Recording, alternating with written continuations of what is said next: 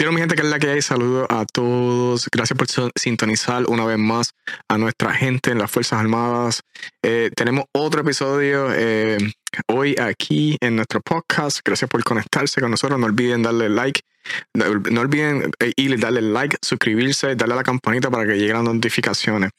Oye, tenemos a alguien muy especial hoy en nuestro podcast. Él me contactó a través de las redes sociales y le vamos a dar el espacio hoy para ver más de su historia, qué es lo que está haciendo, etcétera. Él viene desde Aguadilla, Puerto Rico. Actualmente está con el Coast Guard estacionado en Portsmouth, Virginia. Y nada, él empezó en el Army y se cambió al Coast Guard. Vamos a ver su historia un poquito de cómo Yeoman, Second Class, no, perdóname, Ensign, perdóname que estoy aquí con la nota, Ensign, José Quiñones, que es el equivalente a segundo teniente. Vamos a ver su historia. Ya empecé metiendo las patas, te lo dije, ¿verdad? Que estoy un poco pero me disculpa ahí. Pues Ensign José Quiñones, que es equivalente a un segundo teniente en el ejército. ¿Cómo estás? Bienvenido, José, acá al podcast. Mucho gusto, Manuel. Bueno, sí, mi nombre es José Quiñones, Ensign Quiñones. Ensign. Equivalente a un second lieutenant en Army. Fue mucho gusto, un placer estar aquí contigo y brindarle la oportunidad a los latinos a escuchar la experiencia, la vida de los demás. Como tú mencionaste, sí, estuve en Army Reserves por varios tiempos y decidí transferirme y bueno, diría yo que una de las mejores oportunidades y decisiones que he tomado en mi carrera profesional. Sí, es interesante, ¿no? Y me disculpan de antemano, ya vi que estoy metiendo un poco la pata al principio, pero se me va a hacer un poco difícil, ¿no? Lo que es la terminología, pero es casi lo mismo del Army. Pero nada, vamos a empezar desde el inicio de tu vida. Llévanos de quién tú eres, ya sabemos que eres de Aguadilla. ¿Dónde te criaste? ¿A qué escuela superior fuiste? Y llévanos por tu travesía. Y bueno, empezando más o menos, no queremos muy ir atrás en realidad, pero sí, soy nacido y criado en Puerto Rico, viví mayor parte de mi vida en Aguadilla, mi mamá era maestra, estuve en varias escuelas elementales. Okay. Yo siempre, por decir así, siempre era el niño nuevo en cada semestre, cada año, porque pues iba por varias. Pero tuve la oportunidad pues de seguir y aprender, lo cual eso creo que me ayudó como persona a darme la oportunidad de conocer a los demás, conocer diferentes personas y darme la oportunidad de mí de tener ese año de soy la persona nueva, déjame empezar con algo chévere este año. Okay. Sí, pues, y seguí hacia adelante, me gradué de la Escuela Carmelina Morales de Flores en Moca. Okay. Tuve mi grado de high school en computadora. Fueron 3 años regulares. Luego terminé la high school, empecé la universidad, estudié la Interamericana de Aguadilla, Okay. en ciencia en computadora. Ciencia en computadora. La pasión de computadora que empezaste a adquirir, la transferiste a la universidad, básicamente. Sí, en realidad sí, fue algo que yo quise como seguir, una pasión, pero lo cual yo diría que fue algo que me afectó. Igual, 3 años en la high school, estudiando computadoras y todo. Cuando empecé la universidad, empecé con ese mismo drive, con ese mismo poder de seguirlo. Ajá. Pero me causó como que cansancio. Dije, wow, quiero hacer algo diferente. Okay. Y como empecé la universidad, tuve el primer semestre, salí súper bien. Dije, déjame hacer algo diferente, ya tengo que pagar la universidad muy costosa, como una universidad privada, pues la beca no me estaba cubriendo todos los gastos, realidad. Okay. Y no lo veía como un gasto mi familia, mi madre era una madre soltera, Okay. No quería tener ese cargo a mi madre por completo sobre mí. Déjame independizarme, déjame hacer algo diferente, y ahí fue que decidí navegar sobre las oportunidades de estudio con el United States Army. En realidad empecé con el Army National Guard. Okay. Fui con un reclutador, tomé el ASVAB y todo, casi al final. Okay, el drive que te dio realmente para entrar a las Fuerzas Armadas, en este caso, porque yo sé que estás en el Coast Guard ahora mismo, fue que querías independizarte en ese momento. Tú dijiste, quiero buscar algo que me ayude a establecer mi carrera. ¿Tú sabías algo de las Fuerzas Armadas o cómo buscaste información? ¿Fuiste al reclutador? Cuéntanos de esa experiencia en ese momento.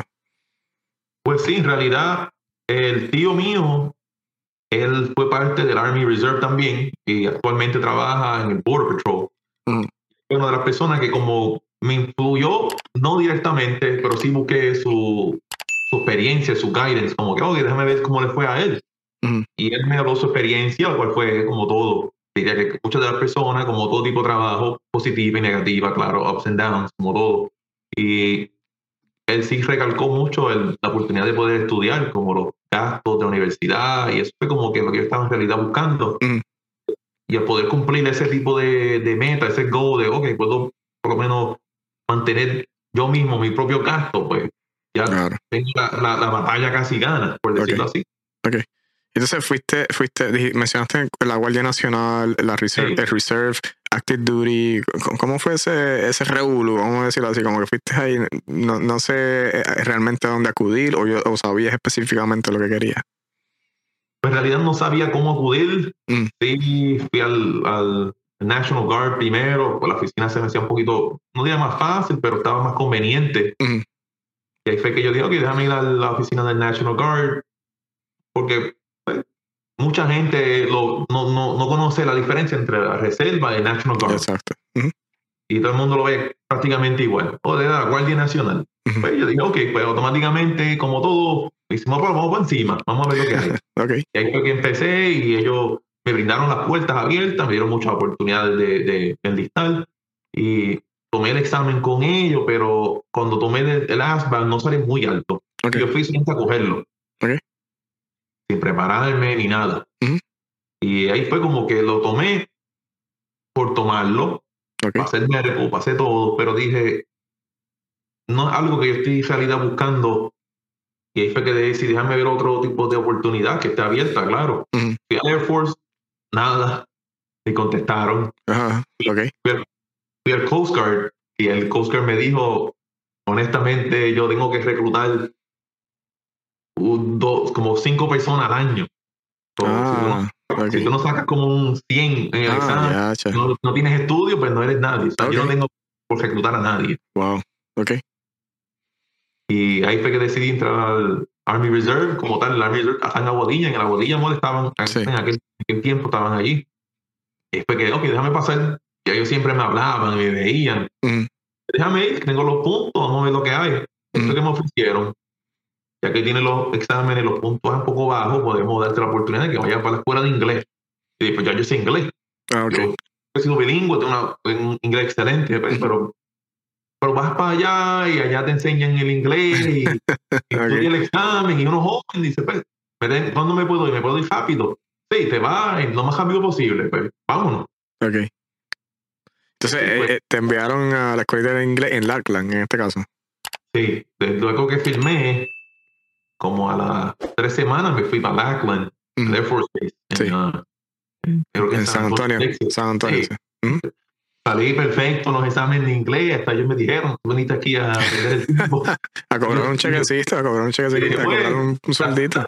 la experiencia es buena, cuando voy para Basic estuve más preparado, tenía un uniforme, Claro. ya sabía todo, ¿sabes? No llegué perdido, especialmente viniendo de Puerto Rico a Estados Unidos y no tener ese, aunque tú sepas inglés, el language barrier, la Sí, sí. barrera del lenguaje siempre va a estar porque no es un lenguaje que pues, normalmente está hablando en Puerto Ujú. Rico, tú sabes, todo es en español. Sí, entonces, algo, ¿por qué no quisiste, o digo, qué pasó con activo en ese momento? ¿No viste esa opción o decidiste, no, quiero hacer reserva primero antes de irme activo en este caso, en ese punto? Como, sí, como tal, inicialmente no era algo que yo tenía como en mi plan. Luego Ujú. que fui a Lackland, ahí yo tuve la oportunidad y sí, empecé el proceso de irme activo. Yo tenía ya órdenes para la Airborne School, yo estaba ya ready, yo iba el proceso de activo. Ujú.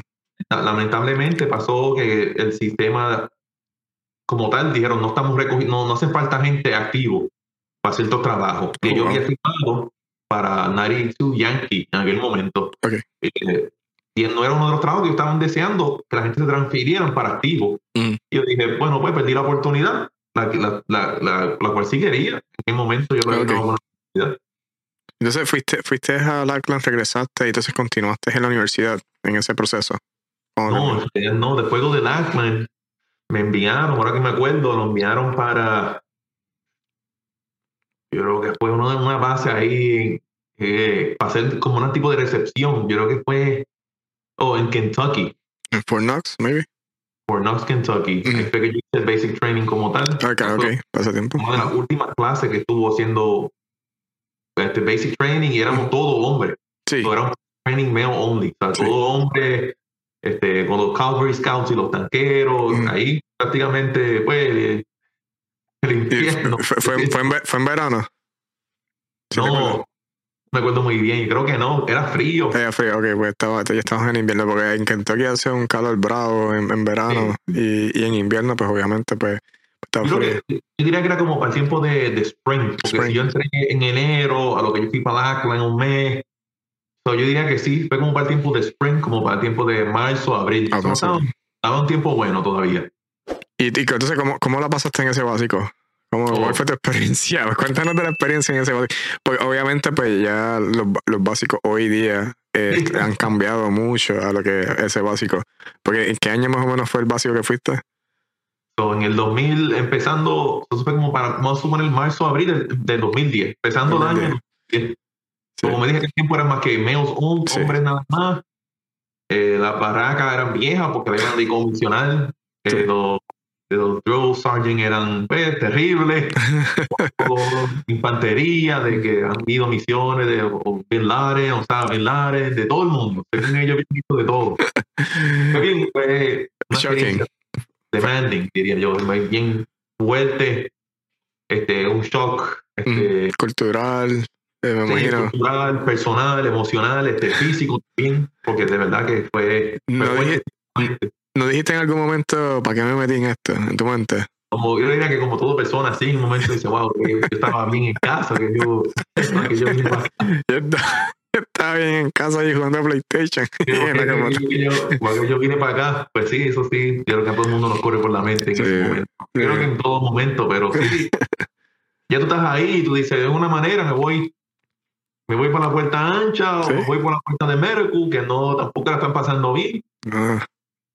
O me voy sin nada y llego a mi familia como, pues, lamentablemente como un perdedor, por decirlo así, porque después que tanto que uno lucha y sacrifica, dejarlo perder como tal. Y cerrarse la puerta, yo diría que mayormente tuve una diferente mentalidad y ya cuando pasé por este basic training no ve las cosas bien diferentes. Aquí te voy a mostrar en pantalla esta fotita. ¿Qué te recuerda de eso? Como pueden ver en mi cara, no era nada muy feliz. Tenía mucho trabajo, mucho esfuerzo y pues, cansancio, uno sin dormir y físicamente uno empuja el cuerpo a un nivel mentalmente a otro nivel exagerado. Sí, pero pues obviamente saliste por la puerta ancha, lograste el básico, pudiste salir de ahí. Enhorabuena. Y entonces, cuéntanos entonces esa transición de cuando terminaste ya el básico, que ya te dijeron release, ya te vas. Cuéntanos qué pasa en esos momentos. Yo diría que la última semana fue buena, saber la realidad, te dan el teléfono, por lo menos en aquel tiempo yo no había teléfono, no había celular, yo tenía un iPhone, yo creo que era un iPhone 3, que lo vi el primer día que llegué y lo vi prácticamente el segundo día antes de irme, pero el último día antes de irme. Yo no hablé con mi familia más que por carta. Dos llamadas por teléfono público que fueron como de 3 minutos cada uno. Diría que fue un alivio, como que volver a la realidad, aceptar que uno sobrepasó un obstáculo mayor de lo que uno ve y entender que uno no va a ser ni el primero ni el último que va a pasar por este tipo de proceso. Y eso es como que te saca esa mentalidad más grande. Como que, ok, no voy a ser ni la primera ni la última persona. Si alguien lo hizo antes de mí, alguien lo va a hacer después de mí, pues un alivio, de verdad, sinceramente. Sí, que fue en ese momento que tú ahí terminaste, ya terminé esto, ya puedo regresar, es como si estuvieras en la cárcel por X meses y volviste. Entonces, ya terminaste básico, ¿cuál es tu próximo paso después que saliste de básico en ese momento? Sí, después luego te envían para AIT, la escuela de tu trabajo, de tu especialidad, como yo elegí 92 Yankee, que es fui a Fort Lee, Virginia, si no me equivoco, por 2 meses, lo cual fue bueno, de verdad, sinceramente, se siente uno más relaxed, uno siempre tiene disciplina y pero la libertad por lo menos de poder ir a recortarse, ir a comer y tener el celular, se sintió más real ese momento todo. Y fue bueno, una buena experiencia, sinceramente. Sí, yo estoy aquí ahora mismo en Richmond, estoy literalmente por Lee o por Grey Adams, está en mi patio ahora mismo. Sí, Sí, entonces nota también el sobrino de mi esposa está en Haití también, eso él es Narito Yankee. Así que si está escuchando esto, ayer el saludo, mira, aquí en Narito Yankee, ¿verdad? Que lleva desde tiempo que también. Entonces fuiste aquí a Fort Lee, hiciste todo de Haití, aprendiste todo lo que tenía que relacionado con propiedad. Eso fue básicamente lo que te ofreció ese trabajo. Sí. Uno aprende un tipo de conocimiento sobre la propiedad, financiamiento, control de inventario, cómo suplir, qué no suplir, la póliza. No, sinceramente uno aprende un conocimiento bastante grande en el poco tiempo, diría yo, y uno comprende la gran responsabilidad que uno va a tener, sin importar la edad, ya que mucha gente entra a los 18, 9, 20 años, Exacto. ya tú brincas a una posición de responsabilidad, de propiedad del gobierno federal, lo cual automáticamente te encierra en ese tipo de ese mundo de que, ok, es una persona responsable, porque si no, el que va a tener que pagar las consecuencias sería como tal uno. Claro, porque realmente te enseñan cómo bregar con manejar millones de dólares en equipo. O sea, no estamos hablando literalmente en dinero, pero estamos hablando en equipo. Y la persona más confiable de un comandante tiene que ser el Negrito Yankee. El Negrito Yankee está entrenado para proteger, en este caso, a los comandantes y el equipo y el dinero, etcétera, el que estamos hablando. Y es una gran responsabilidad. Y un muchacho de 18 años, pasar de high school a manejar millones de dólares es bastante retante. Y te enseñaron eso en Haití. Sí, es algo que de verdad yo puedo apreciar, lo cual me moldeó como persona, especialmente como joven. Ya tenía 19 años también cuando yo entré a tener un conocimiento y una visión más grande de cuál te conlleva el servicio militar, especialmente en el Army. Como tal, yo diría que fue buena experiencia, que de verdad uno crece como persona. Entonces, estamos hablando que ya llevaba fuera de Puerto Rico, ¿cuántos meses? Como 6 meses ya, ¿verdad? En el proceso. Lackland fue como un mes. Recepción, basic, school, la escuela, como 6 meses, medio año ya afuera de Estados Unidos, viajando ya 6 meses, ya había viajado aproximadamente como a 3 estados diferentes. Acabo de venir de Puerto Rico, 3 lugares, 3 diferentes experiencias sumamente diferentes, challenging, ¿sabes? Retadoras en sus momentos de adaptación como a mí como persona, Claro. te acoplas a un tipo de estructura, de vivienda, de dónde ir a comer, a volver a reiniciar todo ese proceso y tener que automáticamente caer en el ambiente y la comodidad de, ok, tengo que seguir ahora y venir acá, hacer esto. Es como que sí, uno aprende, sinceramente, y creo que es del punto del Army que te enseña mucho a adaptarse. Y eso es algo que sí es bien valioso, uno de los skills, la adaptación a todo tipo de escenario, tipo de vivienda, persona, trabajo. Servicio militar como tal te enseña y eso es algo sumamente bueno. Claro, es la estructura que nos brinda el servicio. Como estábamos hablando anteriormente, antes de la entrevista, el sistema está diseñado para que uno progrese y nos enseña ese tipo de dinámica y de estructura. Hay personas que saben seguir órdenes, saben seguir estructura. La mayor parte de las personas que no son exitosas en este tipo de carreras porque realmente nunca se acoplaron a la estructura. De mi pensar y de cómo yo lo veo. Ya llevo 12 años en esto. Ok, entonces saliste de Haití y entonces fuiste para Puerto Rico. Luego de Haití, fuiste para tu primera unidad. ¿Cómo fue esa transición ahora? Trabajar con tu primera unidad como reservista.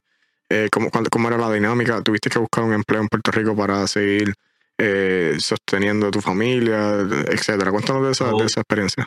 En ese momento yo estaba soltero, yo no estaba casado, no había conocido a mi actual esposa, Stephanie, como tal. No tenía ni mucha responsabilidad, vivía con mi mamá todavía, ya cuando me había ido. Gotcha. Okay. Empecé mi primera unidad, lo cual fue un poco decepcionante no la unidad, el proceso, lo cual fui asignado a la base Reina de Aguadilla.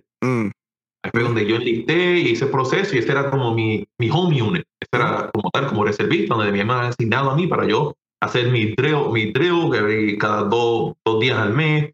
Ahí era mi unidad.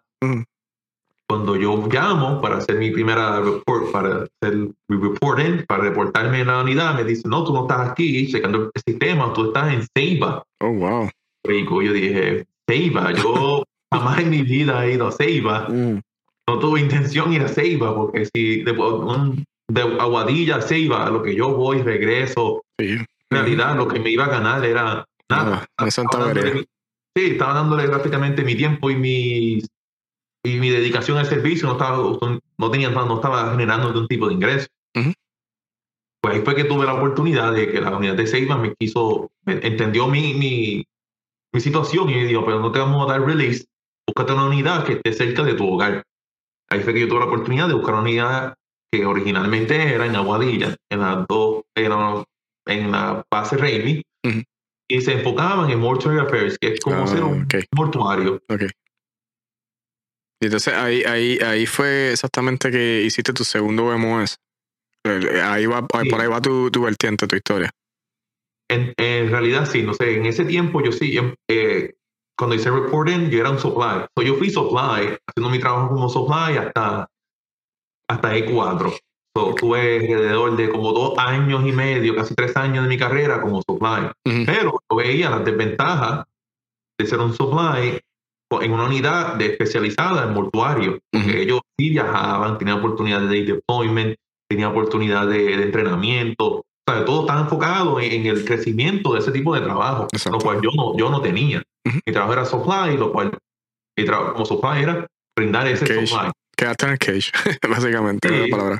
Sí. Quedarte en el cage, asegurándote la propiedad, ir a hacer tu trabajo, hacer la contabilidad, y exacto. Y mientras tú veías que los otros muchachos viajaban, iban deploy y hacían entrenamiento, básicamente, es lo que quieres decir. Sí, tenían conocimiento, diferentes skills, iban a diferentes entrenamientos, certificaciones, subían de rango, iban a overseas, hacían de todo. Yo dije, ok, yo ya llevo tiempo que de verdad debería aprovechar, porque cuando tú vas en ese tipo de órdenes, tú también estás generando dinero.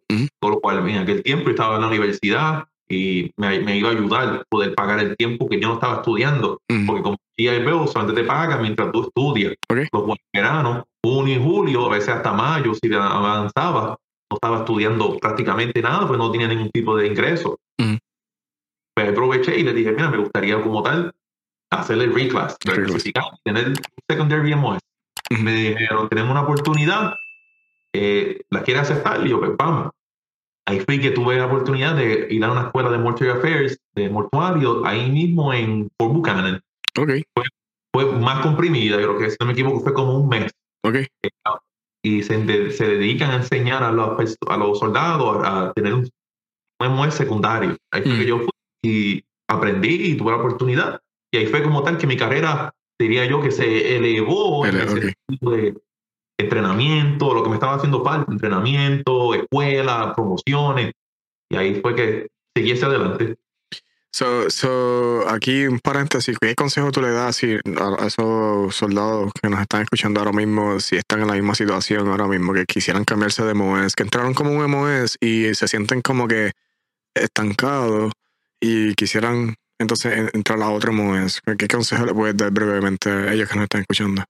Simplemente es como todo, yo diría en todo tipo de carrera, no importa dónde tú estés, mientras más oportunidades tú puedas abrir, mientras más puertas tú puedas abrir, más el servicio te encuentra como una necesidad tenerte, no te ve como un número más, te vería más como una necesidad y todo te va a abrir las puertas, porque en mi caso, por lo menos mi experiencia, yo no podía subir la E5 como sofá en mi unidad porque ya había un E5 y solamente había un E5 por unidad de supply sergeant.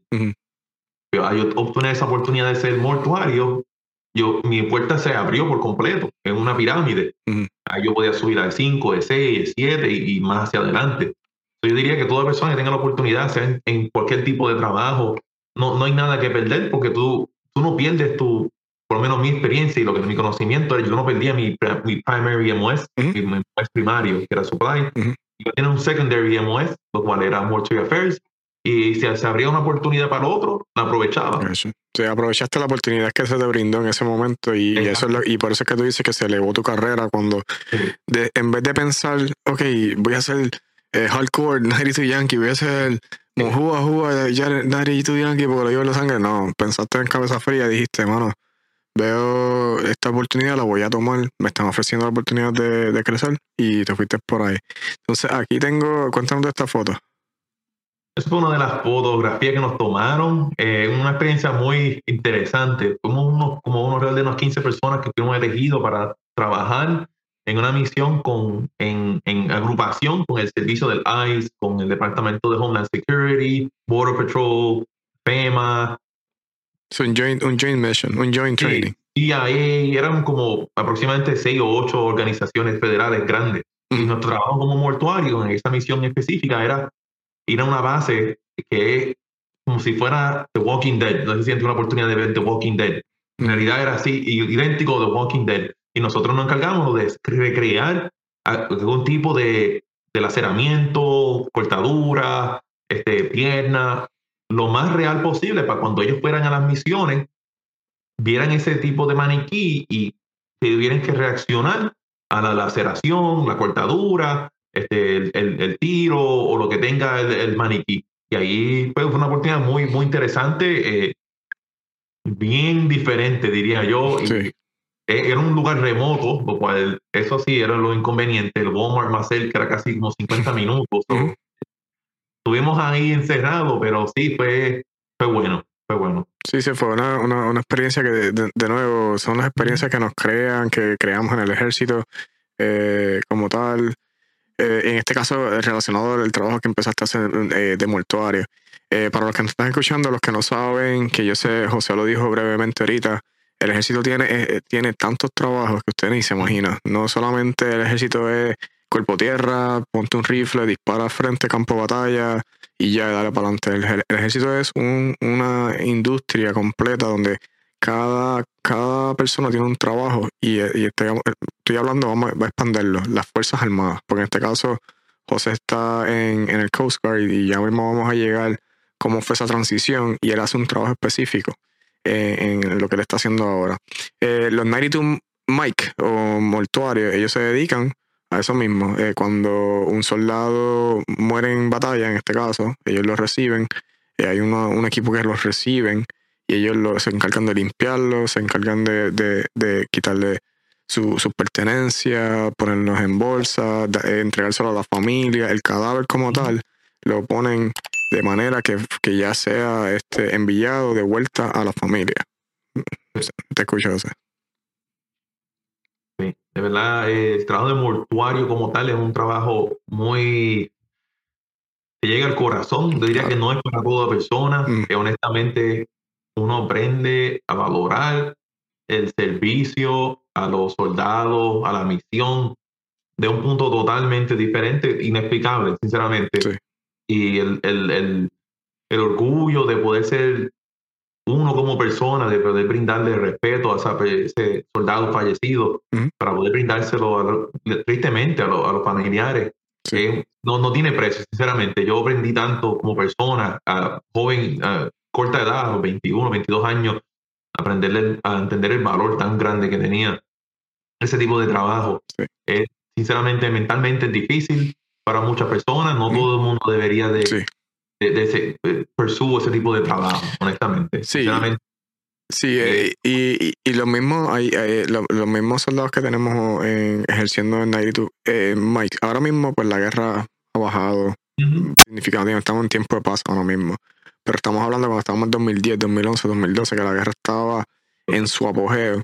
Muchos de esos soldados también necesitaban ayuda psicológica y yo creo que cada cierto tiempo los filtraban y los enviaban a ver psicólogos, etcétera, porque ver gente cadáveres todo el tiempo te puede afectar psicológicamente. Imagínate si ves a alguien que tú conociste en algún momento, ¿entiendes? Que es un trabajo fuerte. Y uno de mis instructores, tristemente, su historia fue esa. Él tuvo el honor, por decirlo así, pero también tuvo tristemente la experiencia de tener que hacer el trabajo a uno de sus amigos que fue con él básico y a la escuela de AIT. junto a él, que tristemente falleció, y él tuvo el honor y la desgracia de tener ese tipo de servicio hacia él. Sí. Y nos contó que, mira, como pudo haber sido él, pudo ser otra persona, Sí. pero el valor que uno tiene que tener, la fuerza mental es grande. Es grande. Ok, so te voy a presentar aquí esta foto, creo que es de la misma. Cuéntate la foto, de esta foto que está aquí. Esa es otra misión que tuve la oportunidad, como mencioné, esa en JPAC POW, Prisoner of War. Ahí estoy en el centro, mi compañero también de Puerto Rico a la izquierda de mí. Y era un grupo es una misión bien diferente. Éramos un grupo de personas, mayormente todos eran Special Forces, Navy SEALs, EOD, lo más, por decirlo, lo más bravo de lo más bravo, los Rangers, de todo.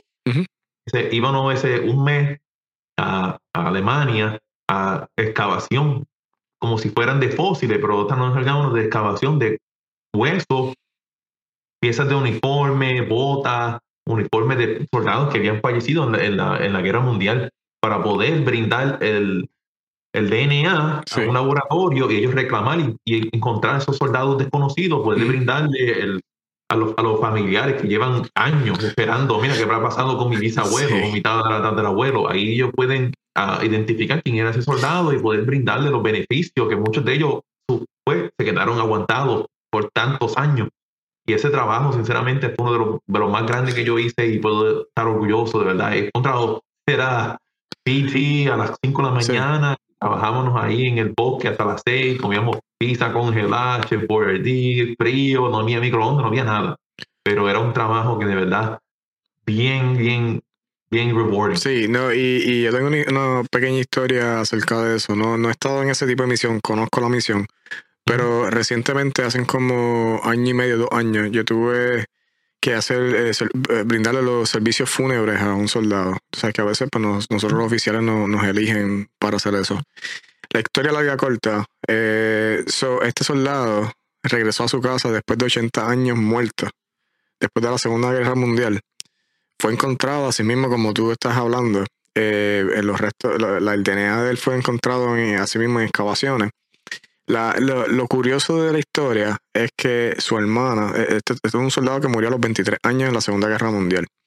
Su hermana recibió el cadáver de él, estamos hablando en los años 40, 50, y se lo dieron erróneamente, el cuerpo de su hermano. ¿Qué pasa? Que ella sabía que ese no era su hermano, y ella sabía que su hermano no era la persona que se había entregado porque estaba todo destruido. La hermana muere en la mitad del 2000, y no es hasta ahora, estamos hablando de 80 años después, encuentran la persona correcta. Su hermana murió sabiendo de que no era su hermano, y personas como la misión que tú estás mencionando ahora encontraron la persona correcta y pudieron traer los restos a descansar, y entonces tuvieron que darle todas las pertenencias al hijo de la hermana. Y fue algo bien único, porque toda esa ciudad era una historia que era bien grande en esa ciudad. Pero es gracias a este tipo de misiones que pudimos ver aquí. Es impresionante. Yo me quedé, wow, después de 80 años seguimos buscando esos cuerpos, ¿no? Es brutal. De verdad que sí, es un trabajo que yo diría que nunca se me va a olvidar, de uno de los trabajos más diferentes y aparte de, ¿sabes? Tú dejas de ser Army en ese momento o tu branch, ¿sabes? Todos éramos igual, como tú ves, nadie tenía uniforme, nosotros veníamos con una misión, con una mentalidad a trabajar y a descubrir otros llegamos a descubrir pedazos de bota, uniforme, los botones de los uniformes de los soldados, gorras, huesos, de todo, sinceramente encontramos y bien, hasta cuando en el momento tú dices, oh, estamos trabajando tan fuerte porque nosotros trabajábamos desde las 4 de la mañana hasta prácticamente a las 8 de la noche, 7, 8 de la noche para regresar y al otro día igual. Y en el momento no encontrábamos nada. Hasta cuando tú encuentras algo, como que todo cambia, el propósito tuyo y como que, wow, de verdad, esto sí este pedazo de hueso tan pequeño va a cambiar una línea de historia, una línea de una persona, la vida de unos familiares, así de rápido. Sí, no, y eso también para los soldados que nos están escuchando, que sepan que we will never leave a fallen comrade. Nunca vamos a dejar a alguien atrás, y esa es una experiencia también que hoy en día estamos viendo, porque esa misión sigue constantemente en diferentes partes del mundo donde hemos tenido conflictos. Estamos buscando restos de nuestros soldados. Ok, so después de estuviste en el IRR, explícanos qué es el IRR, un año, so explícanos qué pasó en ese, que fue que estuviste en ese periodo y entonces fuiste supervisor en una compañía, si no me equivoco, trabajaste en una compañía, entonces después de Army Reserve y después entraste al Coast Guard. So, cuéntanos de esa experiencia, cómo fue esa trayectoria. So, en el último año como tal ya tuve la oportunidad de poder ir deployment con mi unidad, pero tristemente mi contrato se estaba por expirar, lo cual yo dije, wow, tengo una oportunidad de volver a reenlistar y ir deployment y poder hacer la misión overseas, afuera. Uh-huh. Y en ese momento el retention officer me ofreció un commitment, me dijo, tenemos que hacer un tipo de sacrificio al servicio, lo cual tienes que realizar por 6 años, lo cual yo lamentablemente no era mi plan. Justamente yo he terminado mi bachillerato y yo decidí pues no volver a seguir con el servicio, que más adelante podía regresar si deseaba. Entonces déjame tomarme un break. Ahí fue que me hice el cambio al Individual Ready Reserve, como le llaman, IRR.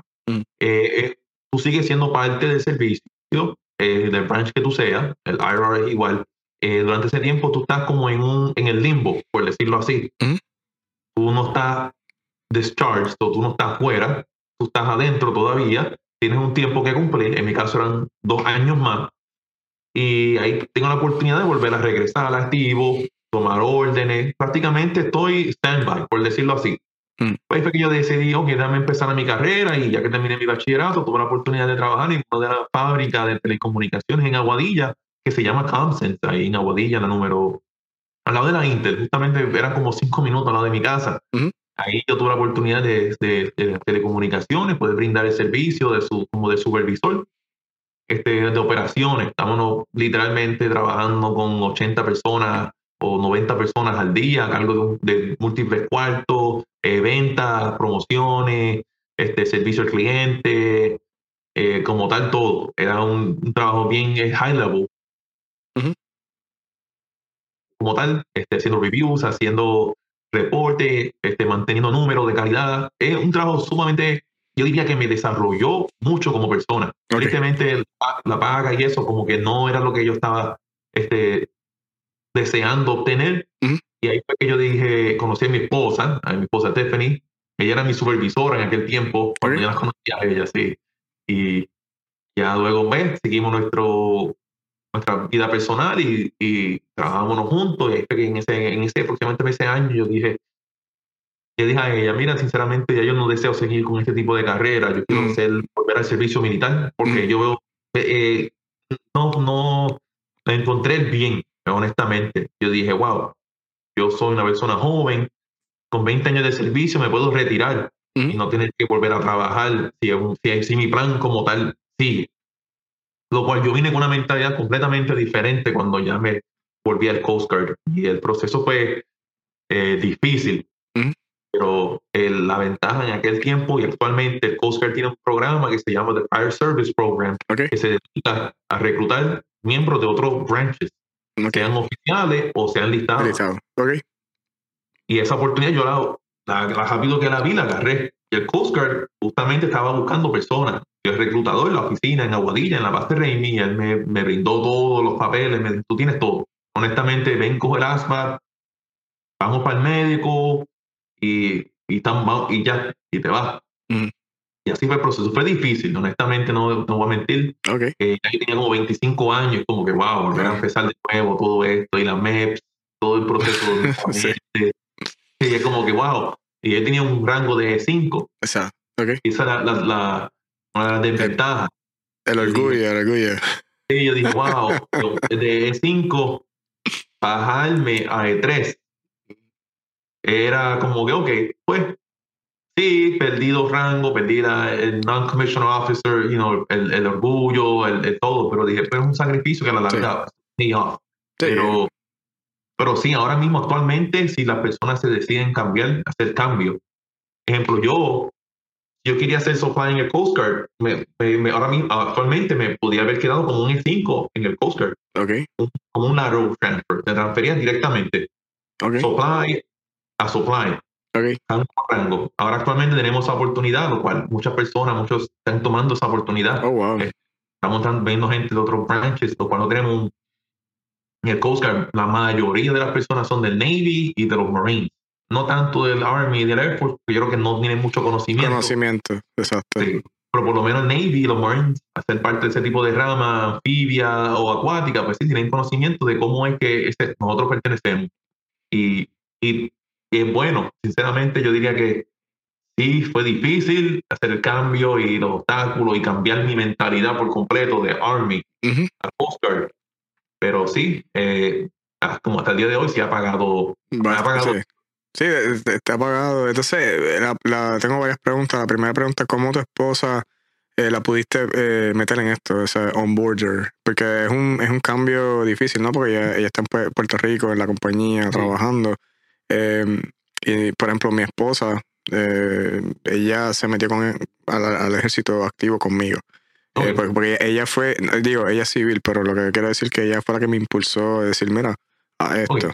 En tu caso, que ella tenía su trabajo estable, ¿cómo fue esa dinámica? ¿Fue fácil? Vamos a meter mano, vamos allá.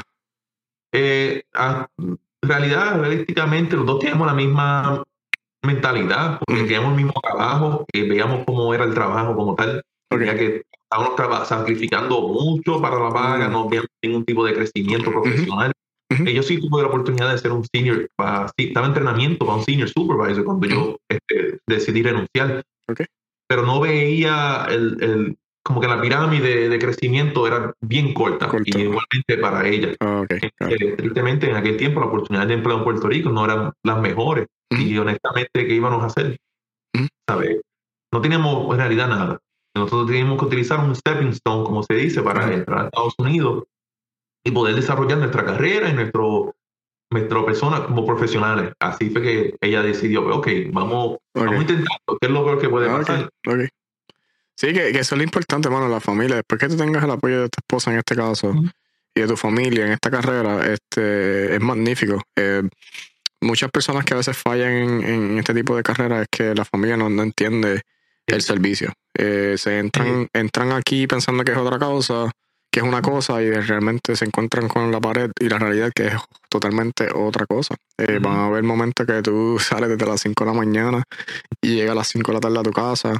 Van a haber momentos, por lo menos en el ejército, que vas a perder cumpleaños, vas a perder aniversario, vas a perder, etcétera. Es un sinnúmero de cosas. Pero entonces, el mensaje es que a la larga, pues hay un beneficio. En este caso, tú estás pensando, hermano, yo creo que me puedo retirar en 20 años, mi pensión, mi VA, vamos a estar cómodos, ¿verdad? Exacto, claro. Eso sinceramente es como que la meta más grande, como tal, como menciona, en realidad. Sí, es challenging. Hay días que uno dice, wow, de verdad le estoy dando mi vida a esto, pero yo diría que en el Coast Guard no tanto, porque como me gustaría hablar pues, más adelante cuando empiece con mi carrera de Coast Guard, es un cambio bien diferente. La comunidad es más pequeña y no diría que somos un número, no nos vemos como un número, nos vemos como personas y en realidad no nos llamamos a veces ni por el apellido. Bien informal. A mí me llaman José, yo lo llamo Robert o lo que sea, ¿sabes? Honestamente, ese tipo de comunidad, porque esa persona hace una comunidad tan pequeña, tú los vas a ver a ellos nuevamente. Otra estación, no importa el trabajo que sea, no, ¿sabes? Honestamente, te vas a encontrar con alguien y alguien te va a ayudar a ti, porque tú conoces a esa persona, ¿sabes? La comunidad es bien diferente y sí, hay ocasiones, como tú mencionaste, que sí, que uno dice, wow, tengo que perder mi cumpleaños de mi hijo, o estas vacaciones no las voy a poder tomar. Exacto. O especialmente cuando uno se desea irse como un viaje para Italia o España, que no tiene que pedirle permiso a todo el mundo para sacar el día. Sí, pues. que hay restricciones. Sí, No, realmente tu tiempo está atachado a lo que es el trabajo y tienes que pedirle permiso siempre a tu superior y al DOD y verificar si te dejan entrar, si no te dejan entrar. Sí. Eso es lo más malo. Sí, eso lo complica un poco más, pero pues, hay que ver todo, hay que ver todo, hay que entenderle ellos también. Sí. Sí. Entonces ya mencionaste que decidiste entrar al Coast Guard, fuiste allá, dijeron, mira, Y lo que me está curioso es que mencionaste que tuviste que coger el ASVAB, tuviste que retomar el ASVAB, aunque ya tiene ese programa de transferencia, es un requisito. Sí, porque el ASVAB hasta cierto tiempo se expira y los Okay. puntos pues ya Okay. no equivalen a nada. Por lo menos en mi caso era eso. No sé actualmente, ya que todo está cambiando tanto para empujar el crecimiento del servicio. Puede ser que ahora hasta te acepten como eres, ya si tienes la experiencia. Pero sí necesita, por lo menos toda persona debería tomar el ASVAB. Y ahí fue que empecé el proceso, tomé el ASVAB.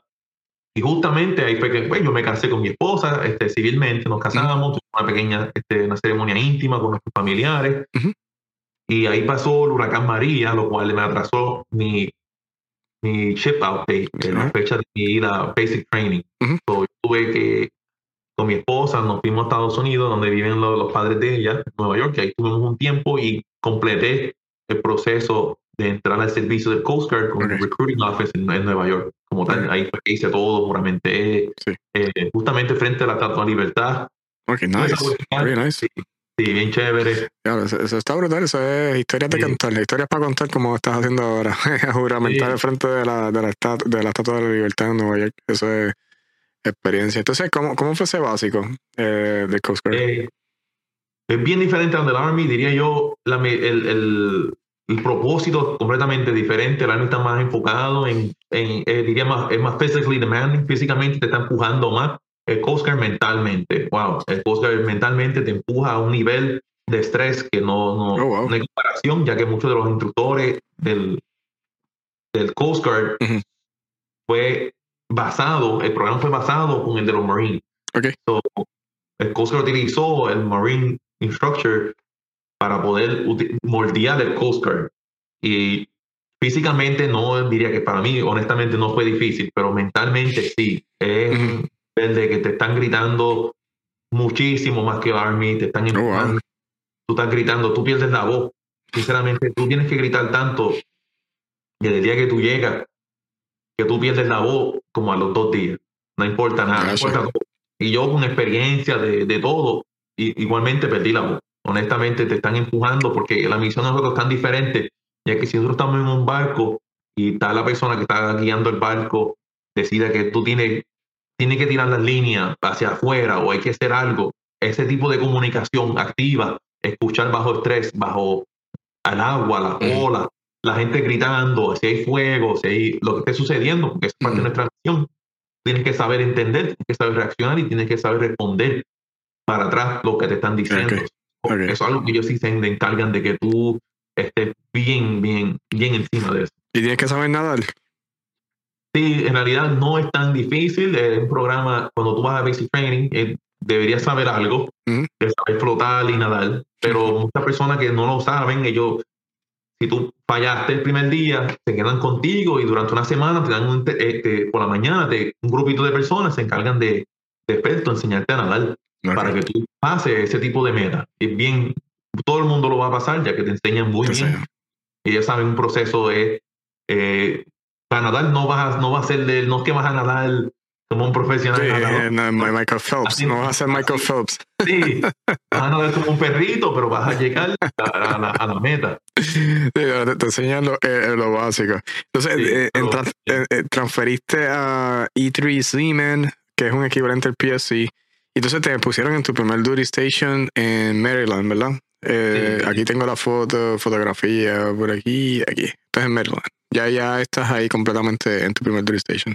Sí, ahí es como tal, es parte de nuestra misión. Eso en Ocean City, Maryland. Eso es un tipo de boardwalk, que es una misión bien diferente. Ahí nos encargamos mayormente de mucho, en tiempo de verano, mucha gente renta bote y esquí y están ahí alcoholizados, mucha gente mucho intoxicados, bajo droga. Y nosotros nos encargamos de hacer, como ustedes ven esa foto, de ir en nuestro barco no muy grande, de 24 pies, un barco táctico de poder ir responder rápido. Es un search and rescue también. Nos encargamos de muchas misiones, sí, que yo pertenecemos como tal, de cuando alguien se está ahogando, el barco se le hundió, el barco está cogiendo agua, el barco se está quemando fuego, cuando el helicóptero, ahí el helicóptero se han caído al agua, nosotros vamos y los rescatamos.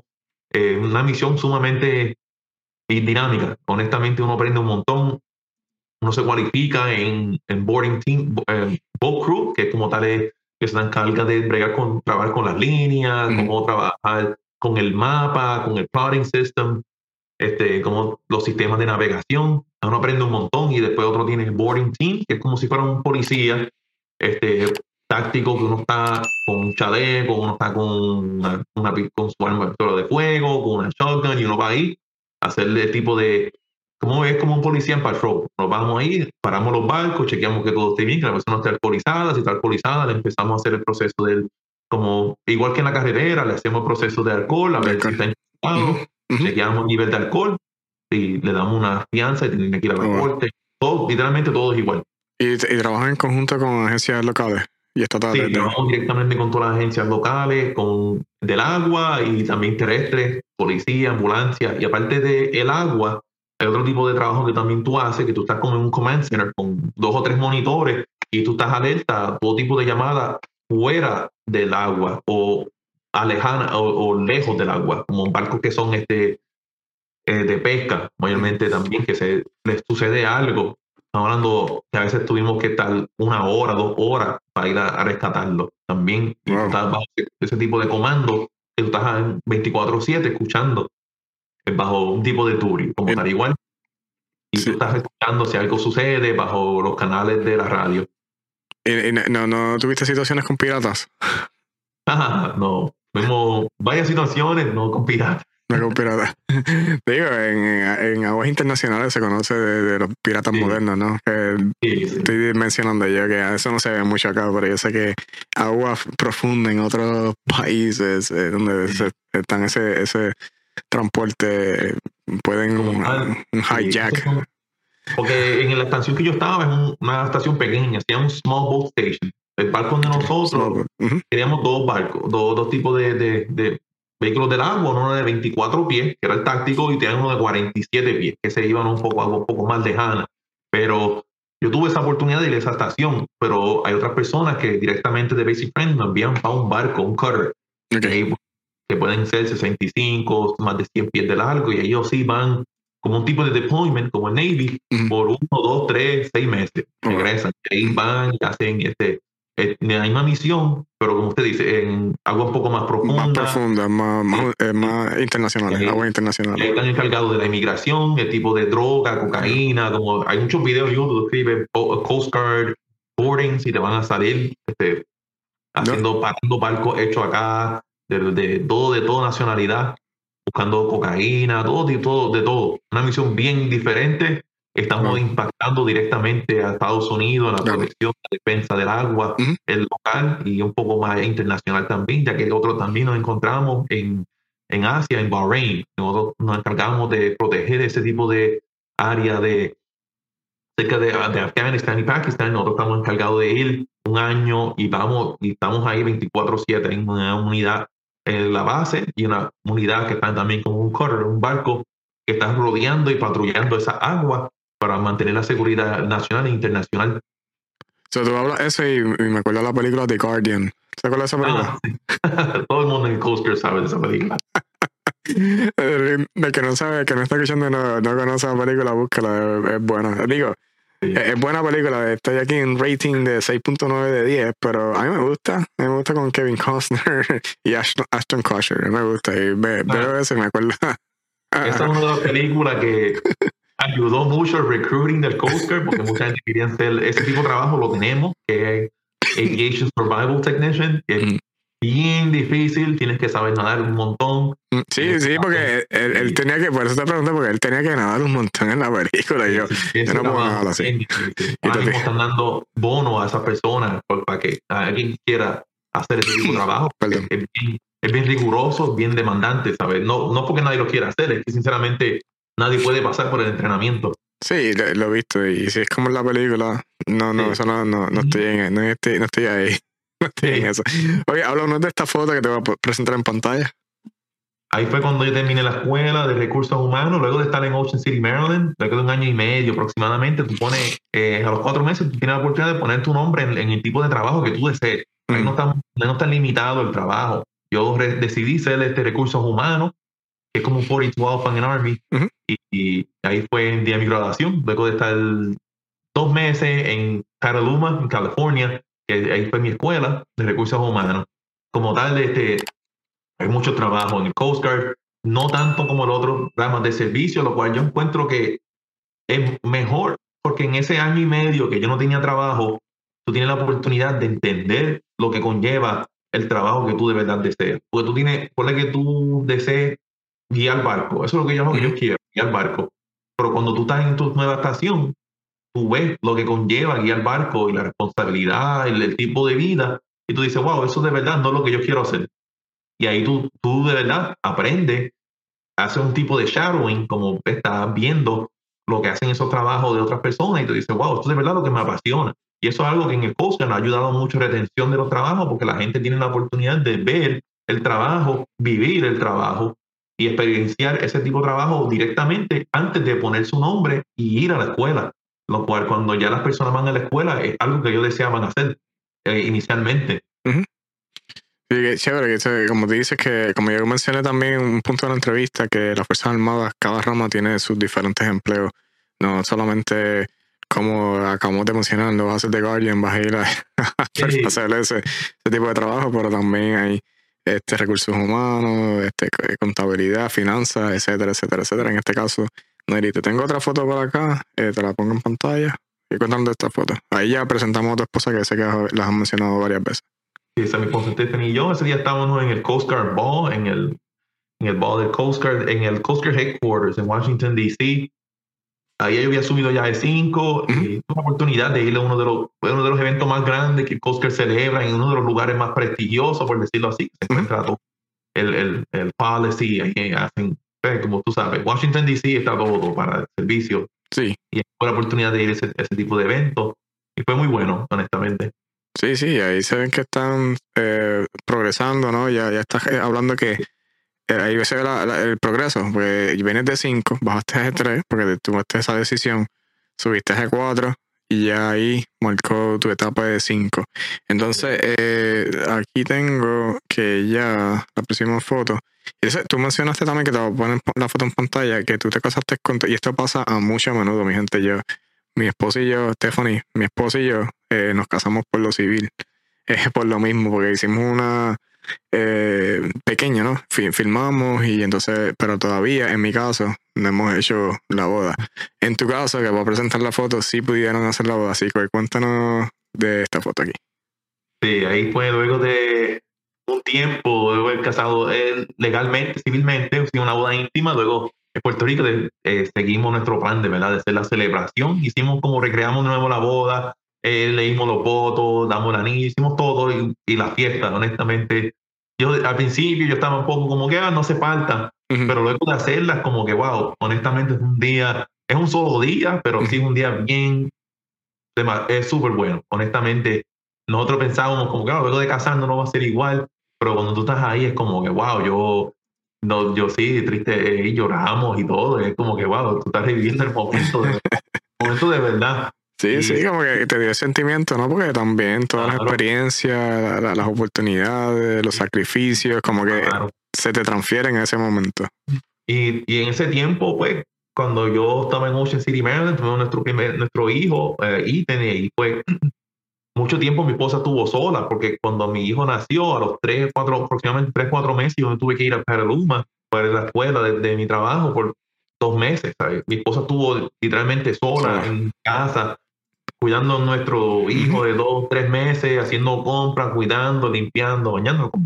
Yo tengo un aprecio bien grande y honestamente, pues, es algo que ella logró hacer sola y es como que, wow, yo digo, ella de verdad sí ha sacrificado mucho, igual que yo, y como que los military spouses, mucha gente no tampoco lo ve, pero ellos dan más, diría mucho, igual que nosotros que estamos en el servicio, y el sacrificio es bien grande porque, como tú ves, a la larga de los 20 años son míos de servicio, el retiro es mío, pero esto para los dos, honestamente, y el triunfo para los dos, y los dos progresar y estar hacia adelante para los dos, y es bien grande, honestamente. Sí, y va a uno de los puntos que comentamos también, que esto es una carrera de sacrificio, ya sea en el Coast Guard, sea en el Army, sea en el Marine, sea cualquier rama.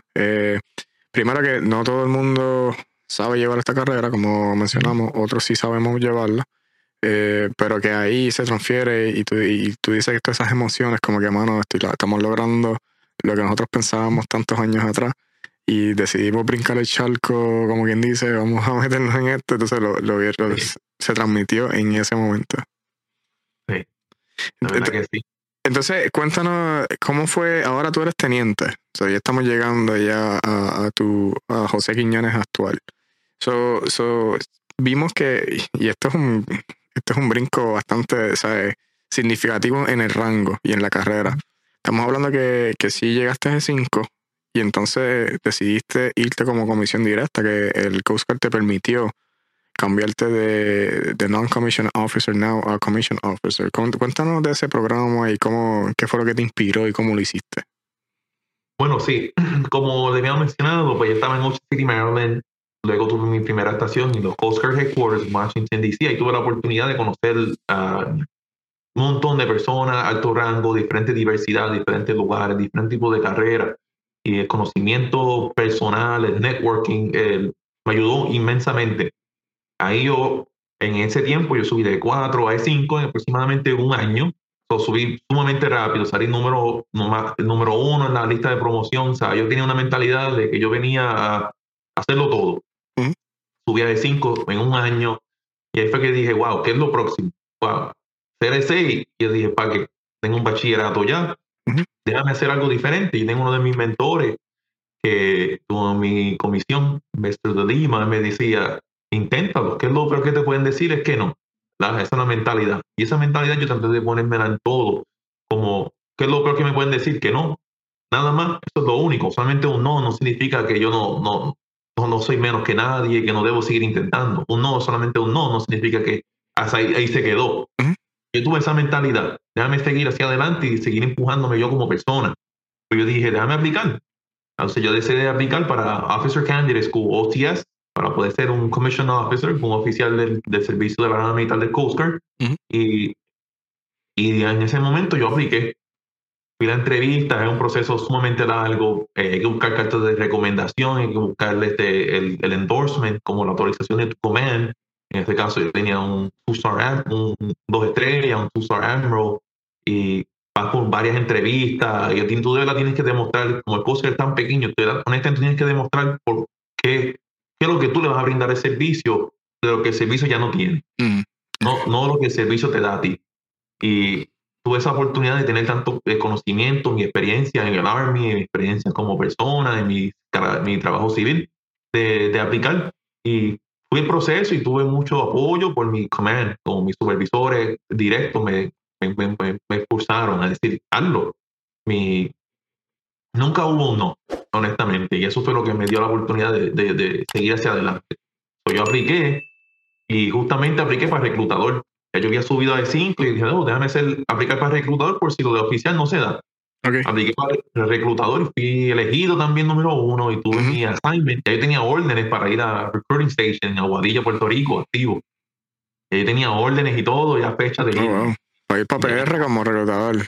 Sí, Eso suena bien, ¿verdad?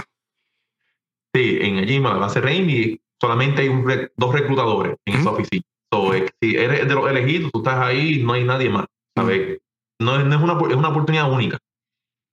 Pero debido a mi diversidad, mi carrera y mi apoyo con las personas, mi entrevista y como mi carácter, yo demostré que yo era capaz de poder correr ese recruiting station. Y fui elegido y todo. Y durante ese tiempo yo apliqué para OCS. Y mi capitán, un capitán en este caso es un O5 en el... disculpen, un O6 en el... Sí, exacto. El capitán es un coronel. Para nosotros un coronel, para ustedes capitán. Sí.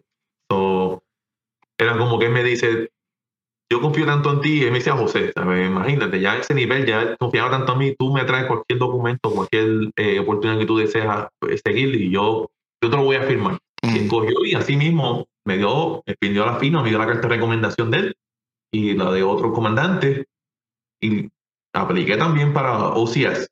Y luego yo decidí empezar mi maestría en Information Technology, en IT y manejo de proyectos, Project Management. Y uno de los reclutadores que estaba a cargo me decía, no, tú no puedes aplicar porque necesitas experiencia de IT, lo que tú eres recursos humanos. Y mi reclutador era cubano y me decía, mira, José, vamos a aplicar. ¿Qué es lo peor que puede pasar? Que le digan que no. Esa era la mentalidad que siempre teníamos. ¿Sabes? Yo y mi equipo y mi reclutador y mi mentor era como, ¿qué es lo peor que digan que no? Pues vamos a hacerlo. Y así mismo fue. Yo tiré mi paquete con únicamente 2 clases de mi maestría, nada más. Y ya yo tenía un promedio casi de 4 puntos y logré hablar con la universidad para demostrar que yo me podía graduar con más de un 390 y poder brindarle que yo me había registrado en todas las clases. Cuando yo apliqué, yo me apunté en todas las clases de maestría. Ya yo tenía mi meta final ya el día que me iba a graduar y todo. Pues yo no me iba a quitar. Yo le dije a la universidad, yo no me voy a quitar, yo estoy tan seguro de mí mismo que yo voy a apuntarme en todas las clases desde ahora. Y así mismo fue. Ellos me dieron la oportunidad, me dieron una carta de recomendación directamente a la universidad por el counselor diciendo que sí, yo podía graduarme y seguía el proceso que yo iba de good standing. Yo terminaba mi maestría y apliqué y fui seleccionado también para comisión directa en Haití. Oh, Y wow. ahí, y una semana antes de mi comisión como oficial me llamaron. Mira, el reclutador me llamó, mira José, ¿quieres irte ahora para OCR? Y yo le dije que no, ya yo me voy, ya yo como oficial ya en una semana. Sí. Y él me dijo, yo sé, pero tengo que ofrecértelo porque fuiste elegido. También, yo tuve la dicha y la oportunidad de haber elegido para 3 programas en 4 o 5 meses. Y Wow. creo que esa oportunidad en otro tipo de rama militar quizás no la hubiese tenido. Sí. Porque es tan pequeño que cuando tú eres una persona que tú demuestras lo que tú tienes el apoyo y tú tienes la recomendación de tu superior, dice mucho de ti. Y la oportunidad si tú vienes a ver, ya ahora estando en el servicio, digo, wow, más que 2 personas aplicaron para este programa, o 3 personas. Significa que todo, honestamente, todo está abierto para uno. Exacto. Pues yo tuve esa mentalidad. Si todo está abierto, porque todo el mundo tiene la misma mentalidad, ay, es difícil, Sí. es complicado, tengo que buscarle ese documento, tengo que hacerlo, muchos pero. Pues yo aproveché esa dicha y esa oportunidad de aplicar y fui seleccionado para comisión directa en ingeniería, que es lo que actualmente estoy haciendo ahora. Sí. No, y muy interesante escuchar tu historia porque realmente pasa mucho de que la gente ve esos paquetes y como que, pero no me van a escoger, pero es que muchos documentos, pero esto, pero lo otro. Y entonces cuando vienes a ver, nunca hacen nada por el pero. Es como yo estoy trabajando, yo mentoreo, como había mencionado anteriormente, al sobrino de mi esposa que está aquí en Haití. Y él me está eligiendo a mí como mentor. Y entonces pues yo le estoy diciendo a él, mira, haz esto. Él quiere ser oficial eventualmente. Y ya yo le estoy dando las herramientas, diciendo, mira, esto es un proceso largo, esto va a tomar 2 o 3 años en poder lograrlo, pero te voy a dar las herramientas. Está en ti si tú las quieres seguir. En tu caso es que tú descubriste, mira, puedo hacer esto, puedo hacer lo otro, voy a meter mano y tienes todas esas oportunidades que se te abrieron. Sí. No, pero que chévere, ahí de engineer. Entonces te voy a poner aquí una foto que me dijiste que es súper importante. Hablamos de esta foto que está acá. Sí, ahí estamos con esa foto, tuve la oportunidad de tirar en el Coast Guard Headquarters con Admiral Fagan, Linda Fagan. Ella es la primera mujer elegida en un puesto el puesto más alto en cualquier rama militar. Pues la primera mujer ser elegida, ella es una almirante de 4 estrellas, la que está a cargo de todo el Coast Guard en realidad. Tuve la oportunidad de conocerla, tirarme una foto con ella. Eso fue para el tiempo de Navidad, antes de mi comisión, y fue una oportunidad pues, única, por decirlo así, porque una mujer en la actualidad tuvo la oportunidad de romper la barrera y de romper el estigma, lo cual nosotros como minorías también debemos ver ese tipo de oportunidad para nosotros igual, ya como una minoría, como latinos, como hispanos, cubanos, de donde vengamos, es igual, honestamente, ¿sabes? Para las mujeres, tristemente, han tenido mucho estigma, mucho tipo, igual nosotros, igual con nosotros como latinos, como minoría. Y ver que en la actualidad estamos rompiendo ese tipo de barreras, estamos demostrando que nosotros del background, de donde venimos, tenemos la dicha y la oportunidad de romper y demostrar que somos más o podemos hacer más de lo que mucha gente están pensando sobre nosotros, deja mucho que decir. Y yo diría que eso también demostró mucho en mi carrera y en mi paquete, porque el día que yo llegué a trabajar en el headquarters. Yo fui directamente, como le dije, a un año yo subí a 5 y estaba participando en todo. Yo vine a comerme todo lo que había. Sí, a comerte el mundo. Sí, porque nosotros venimos de nada, honestamente, venimos de una isla donde es tan pequeña, no hay oportunidad, que nosotros tenemos que demostrar que podemos hacer más y estamos dispuestos a hacer más. Sí, es una isla pequeña que yo no diría que no tiene oportunidad, o las oportunidades son limitadas, porque hay oportunidades, lo que pasa es que son limitadas, o tienes que tener un digger por ahí en algún lado que te ayude adentro, pero que la progresión que hemos visto en tu carrera no te la dio el Coast Guard, no te la dio el Army, eso ha sido tu propio esfuerzo. Ellos sí, y volvemos, te han dado las herramientas y tú has podido utilizar y capitalizar en este caso. Sí, esa ha sido la mentalidad. Honestamente, yo vi la oportunidad y la oportunidad está ahí y necesito yo ir a buscarla. No dejar que nadie me ponga obstáculos, nadie me ponga ningún tipo de barrera, sea porque soy hispano, porque mi inglés no es el mejor. Sí. Mucha gente también se pone en obstáculos de la entrevista. Una entrevista con un almirante, con un capitán, con un O4, con un O5, con un O6. Son personas, honestamente, ellos no están ahí para hacerte sentir menos. Ellos están ahí para ver si tú de verdad eres la persona indicada para hacer en el tipo de posición lo que estamos, por eso los requerimientos. Los requisitos, exacto. Las limitaciones se las pone uno mismo. Claro. No podemos decir, tú hablaste de minoría, nosotros somos minoría. De que hay en todas estas ramas, hay un cierto grado de racismo, lo hay. Hay personas que sí pueden actuar. Para eso las Fuerzas Armadas tienen los mecanismos para combatir este tipo de racismo. Y yo no voy a tapar el sol con un dedo. Sí se puede ver en algunos más marcados, en algunos otros no tan marcados. Mi recomendación a los que nos están escuchando, si te sientes que estás en una situación tóxica, en este caso, donde ves que te sientes que están siendo discriminados, pues utiliza las herramientas que cada rama tiene. El ejército tiene Equal Opportunity Advisors, siempre les dan, y hoy día, 2024, le dan duro a lo que es inclusión, ¿no? Que queremos que las minorías progresen, etcétera. Y yo me imagino que el Coast Guard tiene esos programas también. Pero que tampoco puedan ponerse en la mente que por ser latino, por ser el inglés se ha matado, no voy a progresar, no voy a hacer nada en mi trabajo, sea en el trabajo que sea. Sí, de verdad que sí, como mencionaste, honestamente están todas las oportunidades abiertas y todas las herramientas están. Ya lo que yo he aprendido como minoría, yo tuve mi enfrentamiento, de racismo, estereotipo, como todo, y como toda persona, lo cual yo he aprendido como adulto, no pelear fuego con fuego, uno debe ser la mayor persona, siempre mantener tu carácter y tu persona, tu respeto, y no pelear fuego con fuego, honestamente, tiene que darle a entender a la persona que lo que cometió fue un error, o si te sentiste ofendido, y que si tú encuentras que de verdad tienes que reportarlo y deberías contarse a una persona, por favor, hazlo. No te quedes callado, porque el día que tú te quedas callado por una broma, como muchas se dice, una broma, otro día se lo pueden hacer a otra persona y quizás esa broma fue peor y esa persona se sigue pasando por broma, y bromas no son excusas para cometer ese tipo de actos, y de verdad, honestamente, tanto como tú mencionaste, teléfono, surveys, ahí está todo ahí. No tener miedo si tienes que hacer, hay que hacerlo, hay que hacer no solamente por uno, por los demás, para evitar que eso suceda más hacia adelante. Sí, y no temas tampoco por rango. O sea, no puedes tampoco decir, pero es que mi trabajo, repercusiones. Yo he tenido experiencias personales en este tema y es duro, pero están las herramientas ahí. Créeme que muchos de nosotros estamos siendo exitosos. José está siendo exitoso en lo que es en el Coast Guard, lo estamos viendo hasta ahora. Gracias a Dios yo voy muy bien en mi carrera, he tenido mis situaciones, yo promuevo a mayor mi próximo rango el año que viene. Y no sé, y yo estoy ahora mismo actualmente en Virginia. El ejército me está pagando por hacer mi maestría. ¿Entiendes? Yo estoy aquí como estudiante full time status, por eso me ven con barba, me ven así medio loco.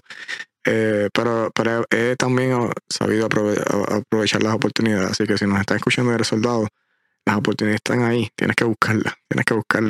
Y ese es el mensaje de este pequeño breve que estamos haciendo aquí. Okay, esta otra foto creo que te voy a presentar acá es ya firmando tu contrato como oficial, si no me Sí, ahí equivoco. estaba firmando mi oath, la comisión, ya aceptando el rango de O1 y estaba dando de baja mi rango de E5 para aceptar la comisión de O1, de O1 como ensign en United States Coast Guard. Sí, ese fue el día, junio 20 de 2023, son hace ya aproximadamente ya seis meses Ujú, de que tomé mi rango nuevo y ahí estoy ahora actualmente sirviendo al Coast Guard como un oficial. Luego de una carrera pues de E1 cuando entré al Army, ujú, hasta E5, luego de E5 entré al Coast Guard y de E3 a E5 y ahora O1 de nuevo. Y como mencionaste, yo también tengo la oportunidad de Coast Guard de promover. Ahora, si todo sigue bien, en diciembre de este año, 2024, promovería O2 ujú, y ya para el 2027 a O3. sí, Las oportunidades están, el servicio, las ramas militares están dando muchas oportunidades. ujú, No importa en el tipo de carrera que tú desees, si quieres estar en los barcos, si quieres estar en aviación, quieres estar en ingeniería como lo estoy yo, si quieres trabajar en prevención, inspección de barcos, inspección de cargo. Sinceramente, Cosca es bien amplio, bien técnico, uno aprende un montón, a diferencia de he encontrado como que en el Army hay mucho trabajo, en el Cosca se enfoca en un trabajo te enseña todo, porque el Cosca, el punto que ellos quieren que tú te des para atrás al servicio, lo que te están dando a ti, y muchas de las personas han educación graduada, continua.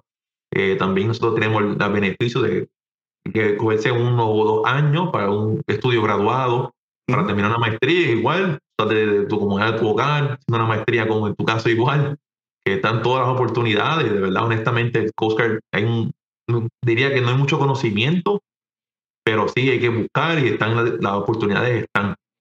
Y hacer una comunidad más pequeña, diría yo que las oportunidades están más para agarrar si uno está dispuesto a venir con esa mentalidad de que uno quiere de verdad progresar. ok.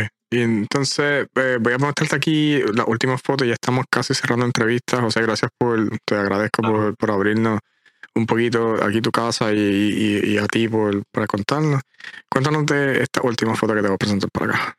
Sí, ahí sería, esa fue el día de mi graduación, ahí en Washington, D.C., de mi maestría en IT Project Management, representando a Puerto Rico con la bandera. Ahí estaba con mi hijo Ethan, Ujú. el día de la graduación de mi maestría. Una Entonces, tremenda oportunidad, completamente gratis, no tuve que pagar por nada, o sea, con mi esposa Stephanie y yo. También el servicio militar me dio la oportunidad de brindarme la maestría completamente pagada, con tuition assistance, con TA y ujú, todo. O sea, todo uno puede lograr lo que uno se desea y esa oportunidad de terminar la maestría pagada me dio la oportunidad del día de hoy ser un oficial en el United States Coast Guard. Actualmente mi trabajo es un poco diferente, lo cual estoy a cargo de personas, dinero, proyectos como tal, ujú, trabajando con los proyectos directamente. En trabajo en Portsmouth, Virginia, como mencionaste, estoy a cargo del servicio del comando, control, comunicación e informática, ciberseguridad e inteligencia. ujú, CIFA, ISC. Como tal, yo trabajo en el departamento de ingeniería, división de servicio de ingeniería, que como tal somos los técnicos, honestamente. ok. Los técnicos de funciones, del ciclo de vida, como se le llama el life cycle. Ujú, Nosotros nos encargamos de que un sistema de comunicación sin una antena pase por ese proceso redondo de ser updated, arreglado, recuperado, mejorado. Nosotros nos encargamos de todo, ¿sabes? Del dinero, del proyecto por completo, desde el día que el técnico, el E5, el E4 me dice, mira, esto debería ser mejorado, ya no está funcionando. Desde esa persona que nos dice eso, nosotros nos encargamos de obtener esa información ujú, y generar y crear una solución para brindar de nuevo el servicio militar.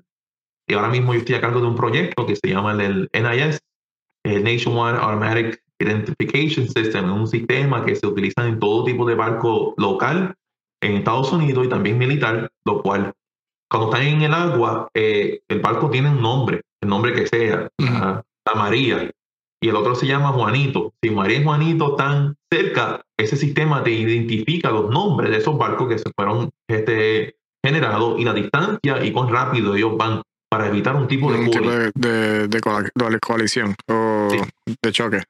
exacto. So, como tal, yo soy ingeniero directamente con ese tipo de programa, ese Okay. proyecto, nada más. So, yo estoy a cargo de todo, o sea, el dinero, el budget, eh, los servicios de ingeniería, yo estoy a cargo de crear los reviews. So, yo soy un representante del Coast Guard. Yo tengo una persona que es un civil, que es un ingeniero, con su estudio de ingeniería, y yo represento al Coast Guard. Nosotros llamamos los Blue Okay. Suits, nosotros es azul. Pues cuando el ingeniero tiene una proposición para el Coast Guard, él me la presenta a mí y yo se la presento al Coast Guard. Y yo represento el Coast Guard en el lado de él. El advisor. Tú eres, Sí. tú eres como que el advisor del Coast Guard en este caso, en este programa. Entonces, muchos de estos programas que nos estás mencionando, también eventualmente puedes transferirlo al ámbito civil. Si eventualmente te retiras, todo este conocimiento que estás adquiriendo, me imagino que lo puedes ejercer en un ámbito civil. Sí, de verdad, sinceramente, el servicio el trabajo que estoy haciendo actualmente me ha ayudado un montón. Como tal, supervisión de E5, E6, E7, de Warrant Officer, yo estoy a cargo de civilians, estoy supervisando civilians, GS-13, GS, de todo. Honestamente, uno aprende cuando el día que tú llegues, tú estás trabajando, estás a cargo de un proyecto sumamente millonario, con una influencia directa al fleet, como tal, como le decimos nosotros, a los barcos operacional. Es un pacto tan grande que en un trabajo civil, la dinámica de cómo correr meetings, cómo hablar con personas, cómo poder Claro. empujar los deadlines, cómo buscar soluciones para para los problemas. Como tal, yo no hago ningún tipo de trabajo técnico en el trabajo que yo soy. Yo no estoy como tal arreglando nada. Mi trabajo es ser el que está la cara de servicio en todo punto, Sí. representante, un advisor. Estoy a cargo de todo, the bigger picture. You're manager de ese departamento que estás a cargo ahora mismo y tú le reportas a tus superiores. Como tal, es bueno porque uno aprende mucho de liderazgo, cómo pedir, cómo cortar, cómo adelantar, cómo atrasar fechas. Sinceramente te empuja a un nivel que ya en estos 6 meses que llevo trabajando, honestamente yo he mejorado, yo he crecido como persona Sí. grandemente, de verdad. Y es una oportunidad, como todos sabemos en el servicio, que mucha gente tiene miedo, no quiero subir de rango porque viene más responsabilidad. Pero nadie te va a tirar a la responsabilidad sin saber. ¿Sabes? Sí. Todo el mundo llegó al mismo paso que tú y alguien sabe, alguien te va a enseñar y eventualmente tú vas a llegar donde tú quieres llegar. Y yo creo que eso es uno de los obstáculos como personas. Nosotros automáticamente por naturaleza tenemos de protección. No me siento cómodo, no lo quiero hacer porque no sé. Llegará el día que tú vas a aprender y tú tienes que empujarte y buscar la manera de desarrollarte. Y honestamente aquí yo tengo la oportunidad de tener de ese desarrollo personal, profesional. Y yo sé que en el próximo tour, lo cual en el Oscar tenemos tour de 3 años, seré mejor líder, mejor persona y mejor profesional. Sí, no, pues, y como lo bonito de tu carrera es esa progresión que nos has podido mostrar, nos has podido llevar desde uno hasta tenientes y vas a seguir. Y hay muchas historias de la misma manera, ¿sabes? Sabemos que como tu historia, hay muchas historias también allá afuera y eso es parte de mi misión en este programa o en este podcast, es mostrar cómo nosotros, siendo minoría, siendo latinos, progresamos en este tipo de ramas, que es posible. Entonces, José, para ir cerrando, de verdad de nuevo te agradezco el acercamiento primero de ti hacia mí para venir aquí. De verdad que una conversación muy interesante acerca de tu carrera. ¿Qué tú le puedes recomendar a esos latinos que nos están viendo hoy, que están buscando entrar a las Fuerzas Armadas y no tienen la información completa? ¿Qué le puedes recomendar? ¿Y qué le puedes recomendar a los que ya están ejerciendo, que están en la carrera? Esas son dos preguntas. Te escucho. Yo diría que, primero que nada, gracias por darme la oportunidad, gracias de tenerme aquí en el día contigo, sacarte tu tiempo y brindarme tu audiencia y tu canal para poder brindar mi experiencia y mi historia como persona, como profesional, como militar y como boricua también. Eh, Honestamente, yo diría que lo primero, si alguien desea empezar una carrera militar, debería ser buscarse una persona que ya esté antes en el servicio y que le pueda brindar el conocimiento y la herramienta y no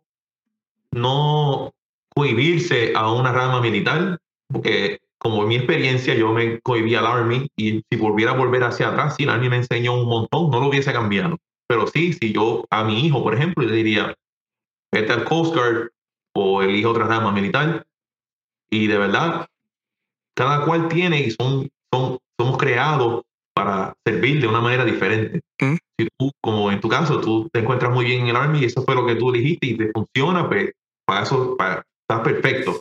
Pero yo diría que no todo el mundo, como tú sabes, no todo el mundo está igual y no tiene una mentalidad que, oh, mi amigo Juan le fue mal en el Army y a todas las ramas militares son iguales. Por Army va a ser igual.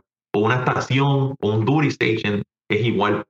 Porque eso es algo que también muchas personas se ponen obstáculos. Dicen, oh, a Juan le fue mal aquí en Virginia, significa que es malo. No, hay que ver por qué a Juan le fue mal. Quizás él no vive, no tiene familia, él no tiene la misma mentalidad, la misma calidad de vida, estilo de vida que tú. Yo diría que también buscar ahora muchos de los medios de social media, tú puedes ver, pero no dejarse llevar por lo negativo. Honestamente, hay mucho positivo que uno puede obtener del servicio militar. Como tú, en tu caso y el mío, le hemos sacado educación, le hemos sacado crecimiento profesional, en nuestros hogares, en nuestra familia. Y claro, y es un desarrollo y un crecimiento grande y cada vez sí, te van a empujar más. Cada rango vas a aprender más, vas a empujar más. Pero es algo para ti, para tu crecimiento. Cuando tú te retires, llegues de retiro, tú vas a ver que las oportunidades van a ser inmensas. Honestamente, no verlo como un obstáculo, verlo como si fuera una escalera que tú tienes que ir subiendo step by step y, y llegar hasta el final, el goal final que sea el que sea. Y alguien que esté en el servicio militar, igualmente, yo diría buscarte un mentor que te pueda ayudar, tomar los pasos correctos, tomar las decisiones correctas que te puedan guiar con las herramientas hacia al bienestar y el bien tuyo como persona y como profesional.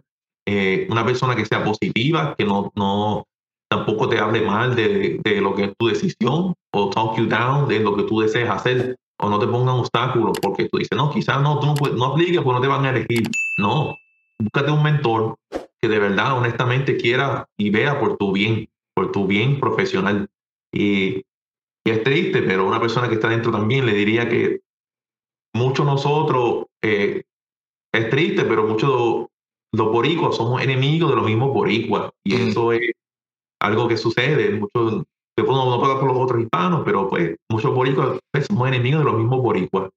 No te dejes llevar por lo que le pasó a tu amigo, lo que tu amigo está pasando. Mira a ver lo que tú puedes hacer por ti y no te dejes llevar por las cosas negativas. Siempre ten una mentalidad y un goal final grande, mayor, que es el que tú vas a alcanzar, como sea hoy, se pueden tardar 10 años, pero ponte un goal, que tú sabes que tú vas a llegar. Sí, una meta. Exacto, que tienes que siempre tener las metas bien claras, sean a corto y a largo plazo. Si es algo que me ha enseñado el sistema militar, en este caso, en mi caso personal, es a establecer metas de a corto y largo plazo. Yo miro, yo cojo mis papelitos, pongo una línea, pongo 0 años, 1 año, 2 años, 3 años, 4 años, 5 años, y así mismo en cada año yo pongo a dónde yo me veo y hacia dónde yo voy. Y si tengo que ajustarle el plan en el camino, pues hablo con mis mentores y le digo a mis mentores, que son muy importantes, lo que tú acabas de mencionar. Mira, mentor, ¿qué tú me recomiendas aquí? ¿Qué tú me recomiendas allá? Y el mentor, hint, stomp in the butt, like in a boot, like in a foot, in the ground.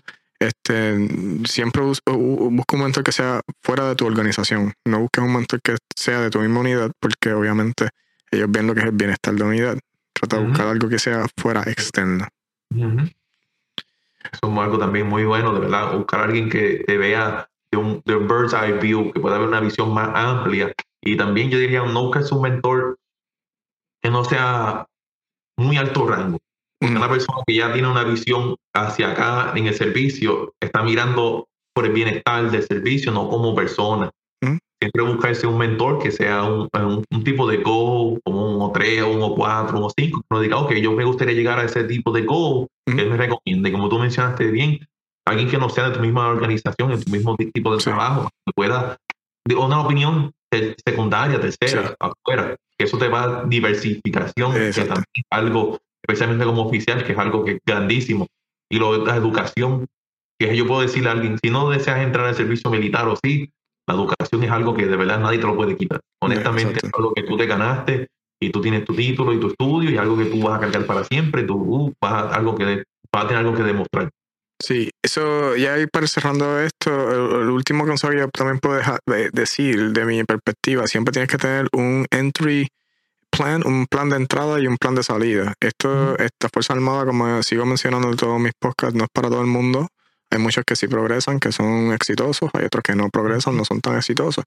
Cuando tú ves side by side mucho de ambas situaciones, que a veces el plan de entrada y de salida no está ahí. So, si tú quieres sacarle algo específico al ejército, por ejemplo, yo quiero entrar porque yo quiero mis estudios, pero entonces a los 3 años de mi contrato me quiero salir y me quiero ir a trabajar en Google, o me quiero trabajar en Tesla, o quiero trabajar en cualquiera SP500 o Corporate America. Ok, pues esa es tu meta, entraste al ejército, le sacaste lo que querías sacar, pero si entras sin ningún tipo de meta, pues entonces pues no vas hacia ningún lado. Y no solamente en el ejército, esto es una elección de vida. Ya yo tengo 38 años, voy para 38 años y créeme que estamos tratando de orientar a esta nueva generación que nos están viendo. Y nada, pues te doy las gracias, José, muy agradecido por estar aquí, de verdad, muy interesante desmenuzar un poco tu vida, de quién tú fuiste desde Aguadilla, desde high school en Moca, hasta ahora estás en Portsmouth, Virginia, y se siguen abriendo tus puertas, muy interesante, de verdad, que muchas gracias. De nuevo, un saludo a tu esposa, que lo mencionaste varias veces aquí también, un saludo a tu nene, que lo vimos en pantalla, así que de nuevo, gracias. Sí, nuevamente gracias a ti por darme la oportunidad de brindarme tu audiencia y tu canal para poder pues, expresar mi historia, mis experiencias, aunque sean, obviamente, pueden ser horas y horas de larga, Sí. pero honestamente lo importante es que tenemos la oportunidad como hispano, como latino, de seguir hacia adelante. Estamos todos para apoyar. La persona que desee buscar más información sobre Coast Guard libremente me puede reach out por Instagram, por Facebook, aparecer así, José F. Quiñones. Voy a estar ahí dispuesto. Yo he sido mentor para muchos de mis compañeros en la carrera inicial y más avanzada ahora. Y de verdad estoy dispuesto a brindarle la misma oportunidad a los demás para poder ver la comunidad boricua, hispana, latinoamericana, representar en este tipo de ambiente, este tipo de lugar que quizá haría un poco más de falta. Y estamos aquí todos para apoyarnos y luchar hacia el mismo goal, que es brindar nuestra bandera, poner nuestra bandera en alto. Sí, voy a poner todos los links en este video, así en YouTube específicamente, voy a poner el Instagram de José Quiñones, así mismo el link para si quieren preguntas específicas del Coast Guard, pueden contactarlo. Si tienen específicas del Army, me pueden contactar a mí en todas las redes sociales. Y nada, lo voy a poner en Instagram, voy a ponerlo en YouTube, etcétera. Así que de nuevo, José, gracias, y voy a cerrar por acá. Mi gente, gracias por sintonizar nuestra gente en las Fuerzas Armadas, otro episodio más, una conversación muy interesante con José. Espero que hayan aprendido algo. Yo aprendí muchas cosas en este corto tiempo de hora y media más o menos acerca del Coast Guard. Aprendí diferentes términos y nada, siempre se aprende algo nuevo. Nada, no olviden darle like, suscribirse, darle a la campanita, por favor. Me ayudan un montón en este canal. Puedes seguirnos a través de las redes sociales. Nos puedes seguir en Instagram como Nuestra Gente en las Fuerzas Armadas. Nos puedes buscar en Spotify, Apple Podcasts. Puedes buscar todos estos episodios. Y si quieres participar, quieres aportar al programa, me puedes contactar. Voy a dejar todos los links aquí en YouTube. De nuevo, dale like, dale suscribirse, dale a la campanita, mi gente. Y gracias por todo. Será hasta la próxima. Let's go.